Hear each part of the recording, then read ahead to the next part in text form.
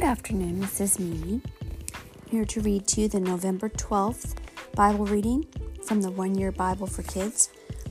This is from the book of Romans, chapter 3, verses 9 through 26. Well then, are we Jews better than others? No, not at all. Oh, look at that. You realize what we just did, children?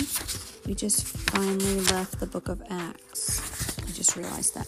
Okay, sorry, I'll start over. We're in the book of Romans, chapter 3, verses 9 through 26. Well then, are we Jews better than others? No, not at all, for we have already shown that all people, whether Jews or Gentiles, are under the power of sin. As the scriptures say, no one is good, not even one. No one has real understanding, no one is seeking God, and all have turned away from God.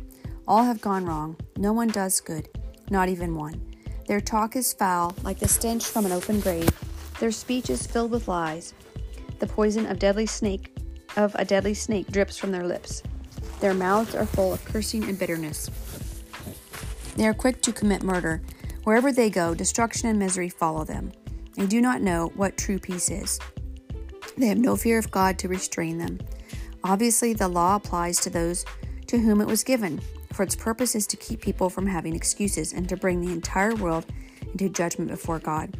For no one can ever be made right in God's sight by doing what His law commands. For the more we know God's law, the clearer it becomes that we aren't obeying it. But now, God has shown us a different way of being right in His sight, not by obeying the law, but by the way promised in the scriptures long ago. We are made right in God's sight when we trust in Jesus to take away our sins. And we can be saved in the same way, no matter who we are or what we have done. For all have sinned, and all fall short of God's glorious standard. Yet now God, in His gracious kindness, declares us not guilty. He has done this through Christ Jesus, who has freed us by taking away our sins.